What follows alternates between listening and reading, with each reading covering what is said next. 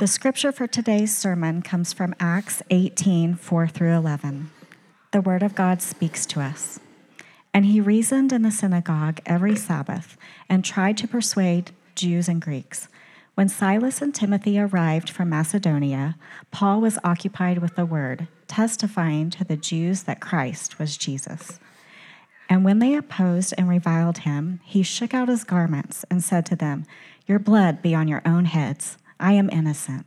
From now on, I will go to the Gentiles."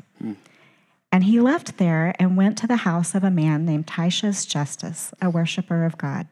His house was next door to the synagogue. Crispus, the ruler of the synagogue, believed in the Lord, together with his entire household. And many of the Corinthians, hearing Paul, believed and were baptized. And the Lord said to Paul one night in a vision, "Do not be afraid, but go on speaking, and do not be silent, for I am with you. And no one will attack you to harm you, for I have many in the city who are my people." And he stayed a year and 6 months, teaching the word of God among them. This is God's word to us. Hey, it's great to be with you this morning. Welcome. If you're a visitor, I just want to say welcome. We're really grateful that you're here. If you're here this morning and you're not a follower of Jesus, I just want to double down on what I said last week. Man, this is a safe place for you. This is a place where you can bring your questions and your objections. We would love to get to know you and process some of that with you. If we haven't had a chance to meet, my name's Derek, and I'm one of the pastors here. And it feels important to name that I was born just a few miles outside of Kansas City. And why that's important to name this morning is that earlier this week, Chad and Jeff sat me down and they said, "Listen, we're really excited for you to preach, but if you're going to preach on Super Bowl Sunday, you're not allowed to talk about the Chiefs." And I said, "I get it. I'm not going to do that. I'm not going to talk about how this is the 4th Super Bowl in 5 years that they've been to. I'm not going to talk about their future Hall of Fame quarterback or their future Hall of Fame tight end or his girlfriend. Okay, I'm not going to use the words budding dynasty. I'm not going to talk about anything back to back. We're not doing that this morning. So I just want to make that really clear to all of you. That's where we are this morning. So with all of that out of the way, let's get to work, shall we? It was about 5 years ago that a group of us met downtown at Frontline Downtown in the Den. And we met to talk about what would it look like to plant Frontline Yukon. And Chad led us through that time. Some of you were in the room that day, and he used this graphic. And he talked about false summits. Right, these moments when you're climbing a mountain or when you're on a journey and you feel like you get to the end of it, and then you stand there and you look around and realize, oh man, there's still more to come. Right, and he was talking about false summits as it pertains to church planting. Right, it can be really easy. Okay, now we're meeting on a Sunday morning. We've arrived. We're a real church. Right, okay, now we have our own building. We've arrived. We're a real church. And then we realize, man, there is still a ton of work to do. This morning, I want to take that same image, but I want to look at it from a different angle. I want to look at it from the angle of what does it look like to keep pressing forward when we can't even make it to the false summits?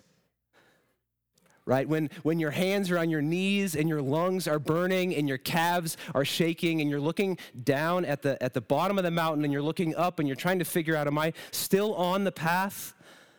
All of a sudden, these voices start to speak in your head like, man, I don't think it's supposed to be this hard.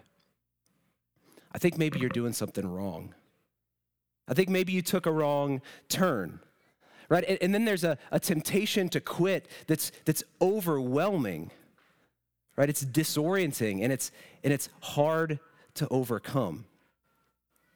See, the last several weeks we've been talking about mission. We've been talking about specifically Frontline's mission statement, which is where we want to multiply gospel communities that love God, love people, and push back darkness. And this morning, I want to talk about specifically the challenges of mission. Because sometimes we find ourselves gasping for air. right? So sometimes we find ourselves overwhelmed by the job that's in front of us, and sometimes we just simply want to quit. So we're going to walk through Acts 18, and hopefully by the end of our time, we have an answer to these 4 questions. The first is, what mission has God called us to? The second is, why does it feel so hard? The third is, who is sustaining you along the way? And the fourth is, how do we respond to adversity? I would love for you to pray with me. I want to pray for you, and then we're going to dive in. Father, we invite you. We invite your Spirit to interrupt us, to disrupt us, to let us hear this word afresh. Spirit of God, I ask that you would allow me to communicate clearly. I ask that you would open the hearts of my brothers and sisters here in the room. Open the ears of my brothers and sisters here in the room, and let us leave here with a clearer picture of what your mission is and a deeper burden for what you're doing here on this world. So, Father, we ask all of these things. We love you, and we thank you for this time, Lord. Amen. Amen. Well, let's start out by just talking about what is happening in Acts chapter 18, because I think there's some context and some setting that you need to understand before we move forward. We have Paul, right? Paul, who was once Saul, and Paul is one of the greatest missionaries to ever walk this earth, and yet he was formerly a man who was actually persecuting Christians, who was hunting down Christians, wanting to get them imprisoned, wanting to murder them. And God intercepted his path, changed his heart, made him a man who was following after him, and in the midst of that, he also changed his name to Paul. So where we find Paul here, he's been traveling around what's current day Syria and Turkey and Greece, and he's been traveling around doing mission work for nearly a decade. And not unlike our conversation last week about Gladys Aylward, Paul has been doing much of this unplanned, right? The Holy Spirit has been leading him, has been leading his brothers and his sisters all throughout the Middle East, proclaiming that Christ is Jesus.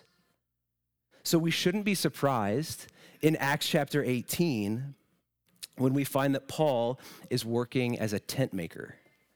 Right, he's working alongside his dear friends Aquila and Priscilla, and he's doing this trade, right? This trade of tent making specifically because he probably wants to put food in his belly, right? So he's spending his weekdays doing this trade, working with his hands, but then he's spending his Sabbath at the synagogue, and it says that he's persuading the Jews and the Greeks. So Paul is staying with his friends when Silas and Timothy finally arrive to Corinth, and they find that he's been engaging with the Jewish community there. And at this point, Paul is understandably really frustrated because he can't seem to get through to the Jews. And I think that this is a moment we just need to stop and pause and reflect on the fact that God chose this man, that God interrupted him and called him to be, like I said, maybe the greatest missionary that we've ever seen, who wrote so much of the New Testament. And this man is encountering frustration and opposition and difficulty in Corinth. So what he does in a fairly dramatic way, he says, your blood is on your head. And he leaves and he says, hey, I'm going to go and I'm going to teach the Gentiles. And so he goes and he stays with another friend, Titius. Okay, I think it's, again, we should recognize how connected this guy was. It probably had to do with the fact that he had no consistent salary. He had no consistent roof over his head, and so he had to rely on the people in the different places he went to care for him. So he goes and he stays with another friend, and almost immediately when he gets there, we see this detail that I think could easily be missed if we're not paying attention. Look at verse 7 of Acts chapter 18. Verse 7 says this, And he left there and went to the house of a man named Titius Judas, a worshiper of God. And his house was next to the synagogue. Crispus, the ruler of the synagogue, believed in the Lord together with his entire household. And many of the Corinthians, hearing Paul, believed and were baptized. See, it's right after Paul leaves the Jews, that he leaves this opposition, that he actually finds a tremendous amount of ministry success. Right? He begins to see people baptized and see their families baptized. So God has encouraged Paul by bringing new believers, but God didn't stop there. Right? We see in verses 9 and 10 that he gave him this vision. Right? This vision that urged Paul to stay in Corinth and to stay in the fight. And then after hearing these words, Paul stays in Corinth for another 18 months, teaching the word of God among them. Right? And it feels interesting to name over the last couple of years, we've walked through the book of 1 Corinthians. Right? We spent over a year in 1 Corinthians. And these new converts in Acts chapter 18 are likely the foundation of that church. Okay? It's just an important thing to name. So before we get to our questions, I want to highlight just a couple of things that just jumped out to me about Paul here. The first is that he didn't always experience successful ministry. Right? In fact, if we had been with him, if we had been his disciples, we very well may have thought that a day in the life of Paul was boring. Right, that a day in the life of Paul felt us a little bit of wanting. I think there would have been a lot of waiting. I think there would have been a lot of praying and a lot of watching. And honestly, there would have been a lot of mornings waking up hoping you didn't end up in jail by the end of the day, right? The second thing that I want to point out about Paul is that Paul not only told his friends about Jesus, he told his friends' neighbors about Jesus, right? Where he goes and he stays with Titius, and then it's Titius's neighbor that becomes a believer, he and his family. And I think that's just a really beautiful picture of what we want to see happening in our community groups, right? Where streets and neighborhoods are gospel outposts where people are meeting Jesus. And the last thing I want to highlight here about Paul is that he responds to the Holy Spirit. Right? He wasn't afraid to have his plans interrupted, and he wasn't afraid of being uncomfortable because Paul had a promise. Right? A promise that was a guarantee that no one, no power, no organization could stand in the way of God advancing his mission. So with all of that as context, with all of that as kind of details for our time this morning, let's move on to these four questions we framed up at the beginning. The first is, what mission has God called us to? What mission has God called us to?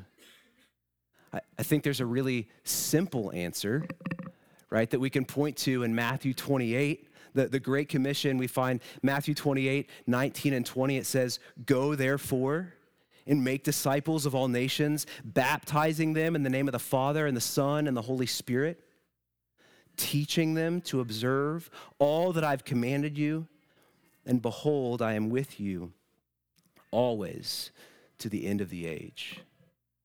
It's a pretty clear call, right? Like, go, make disciples, baptize them, teach them. It's really, really simple to read and really complex to try to put in practice. Right? And Paul felt this. Paul felt this urge to share the good news. Look at verse 5 of chapter 18. It says, "When Silas and Timothy arrived from Macedonia, Paul was occupied with the word, testifying to the Jews that the Christ was Jesus." See, Paul here is working as a tent maker. He's waiting for his friends Silas and Timothy to arrive in Corinth so they can continue their mission trip. And in the midst of his waiting, he can't help but share the good news of the gospel. Right? And this is the same good news that the people on our streets need to hear. The same good news that the students in our schools need to hear. The same good news that the men and women working at the desks next to us during the week need to hear.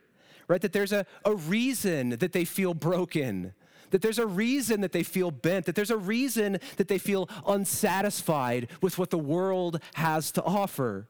That they're not alone in desiring a wholeness that they can't quite put their finger on, and that there is hope and restoration available to them. The people in our lives need to hear that Jesus, the man, lived the life that we could never live. Sinless, perfect. They need to hear that Jesus, the Son of God, died the death that we deserved, right, as a consequence for our sin. And they need to hear the truth that he didn't stay dead, that he rose out of the grave, conquering sin and death forever. So that now, if your faith and hope are in Jesus, be assured that the pain and the sorrow and the death that you're experiencing now are temporary. Be assured that the places that we feel broken and bent and unsatisfied will be made new at the second coming of Jesus.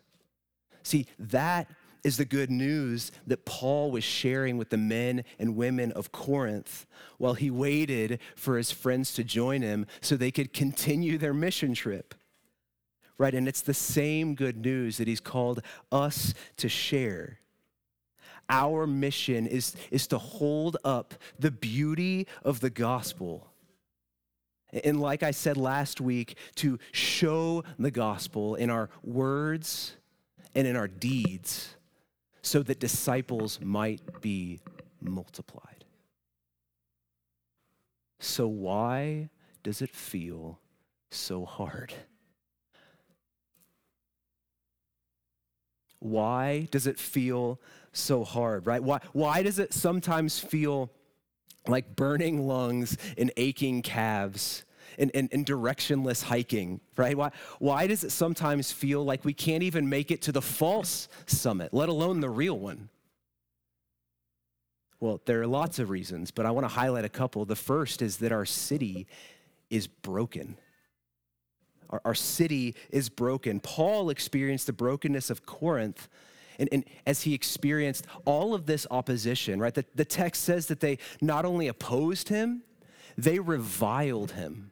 And I looked up that word in the Oxford Dictionary, and it said to criticize in an abusive or angrily insulting manner. We read this last week, but Matthew 5:11 actually uses the same word, and Jesus says, "Blessed are you when others revile you." See, Paul was hated by the Jews. They thought that they had it all figured out, and his words of truth were actually offensive to him. So that's the city of Corinth, but what about the city of Yukon? Right, what about the city of Bethany? What about the city of Mustang or El Reno? Well, our city here is broken too. Right? We live in a city that is largely over-churched and under-gospeled. Right? And we might not be met by abusive insults, but I think it says something about our city that often if I ask somebody if they're a follower of Jesus, they respond by saying, "Of course, I go to so-and-such church," right? As if their church attendance were somehow synonymous with the gospel, right? Where the gospel is tied to church affiliation, where the gospel is tied to fact articulation, or where the gospel is tied to family of origin. It's not the gospel at all, right? It's just religion. But it's not just hard because our city is broken. It's also hard because we have a real enemy who knows where we are vulnerable. Right? Where God wants to see disciples multiplied, the enemy actually wants to see disciples subtracted. Right? In 1941, C.S. Lewis published a set of fictional letters from a character he named Screwtape, who is a senior demon, writing letters to his protege, his apprentice named Wormwood, who is also his nephew. And these letters explore the battle of good and evil and how the enemy can prey on our weaknesses. And I think it's helpful for us to hear a portion of Screwtape's letter to his young pupil. It says this: "But do remember, the only thing that matters is the extent to which you can separate the man from the enemy." Remember here that this is coming from the perspective of a demon. So when it says enemy, he's actually speaking about God. Right, to separate the man from God. It does not matter how small the sins, provided that their cumulative effect is to edge the man away from the light and into the nothing. Murder is no better than cards if cards will do the trick. Indeed, the safest way to hell is the gradual one, the gentle slope, the soft underfoot, without sudden turnings, without milestones, without signposts. See, the enemy wants to distract us. He wants to take away our hope. He knows where we are vulnerable, and he wants to make it harder to accomplish God's mission. But here's the good news, church. It's actually in the hard where we're shaped. Right? Just as iron has to go into a hot furnace, right? Or that lump of clay has to be pressed and formed into the image in the artist's mind. Right? God is actually using the hard in our lives to strengthen our faith, to increase our resolve, and to build us up. So that brings us to our third question. Who is sustaining us along the way? Look back at Acts 18, verses 9 and 10. It says, "And the Lord said to Paul one night in a vision, 'Do not be afraid, but go on speaking, and do not be silent, for I am with you, and no one will attack you to harm you, for I have many in this city who are my people.'" The Holy Spirit offers so much comfort to Paul in this moment. Right? He says, "Hey, fear not. Go on, I'm with you. You will be safe. No one will harm you." The Holy Spirit also offers in this moment some really thoughtful and strategic leadership to Paul. When he says, "Hey, I have many who are in this city, so go on speaking. Go on talking. Do not be silent." Right? So where Paul might have been discouraged, where Paul might have actually packed up his things and left Corinth, he actually stayed for another 18 months being strengthened by the Holy Spirit. Right? The same Holy Spirit who lives and breathes and moves among us today. The same Holy Spirit that led us to plant this church in Yukon, Oklahoma, a city that is over-churched and under-gospeled. Right? The same Holy Spirit who we are begging to show up and do deep, profound work in us this week as we fast and we gather and we pray and we worship and we listen. The same Holy Spirit who's been doing miraculous physical healings through our brothers and sisters at Frontline Shawnee. And so we ask him, Holy Spirit, give us your heart for this city. Holy Spirit, show us what to do and what to say. Holy Spirit, raise up evangelists in our midst. Holy Spirit, give us pictures and visions so that your church might be strengthened and lifted up. Because it's only through the power of the Holy Spirit that we can effectively execute the mission that God has called us to. And that leads us to our final question this morning. How do we respond in adversity? We started out with what is our mission? We went to why is it hard? Who is sustaining us? And how do we respond to adversity? Well, we see in Acts chapter 18 and countless other examples throughout the New Testament that we will experience adversity as we strive to live on mission. Right? And our adversity may actually look different than it does in Scripture. Right? We're probably not walking around with a threat of being stoned. Right? We're probably not walking around with the threat of being hauled off to jail. But we very well may feel utterly isolated in all of our efforts. Right? We very well may feel like we are throwing seeds into a parking lot where they never grow and they never take root. Right? And we very well may experience the disappointment of flinging open our doors to the world only to find out that no one wants to come inside. And whether you think of it as adversity or apathy, we might be so distracted by the comforts of our current situation that we don't even see the missional needs around us. So what do we do in response to those adverse times? Well, I've got 4 things. The first is that we pray. We pray. Right? And not only does the Holy Spirit respond to our prayers, he actually wants to see the darkness around us made light.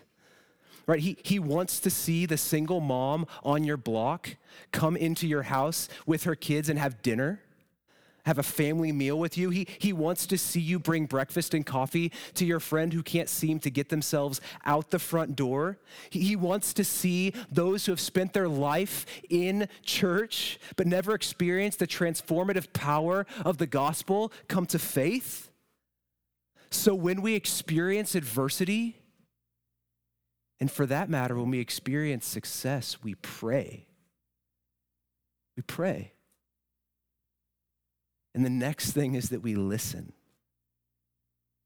We listen. We want to have moments in our weeks, in our days, in our years where we're still and quiet and undistracted so that we might hear from God, both individually and corporately as a church. Right? We want to set aside times that we can gather and we can listen. Right? And one of those times starts tomorrow. Right? As we take our week of prayer and fasting really seriously, it's on weeks like this that we can posture ourselves to sit and listen and respond to the Holy Spirit. And God doesn't require us to fast.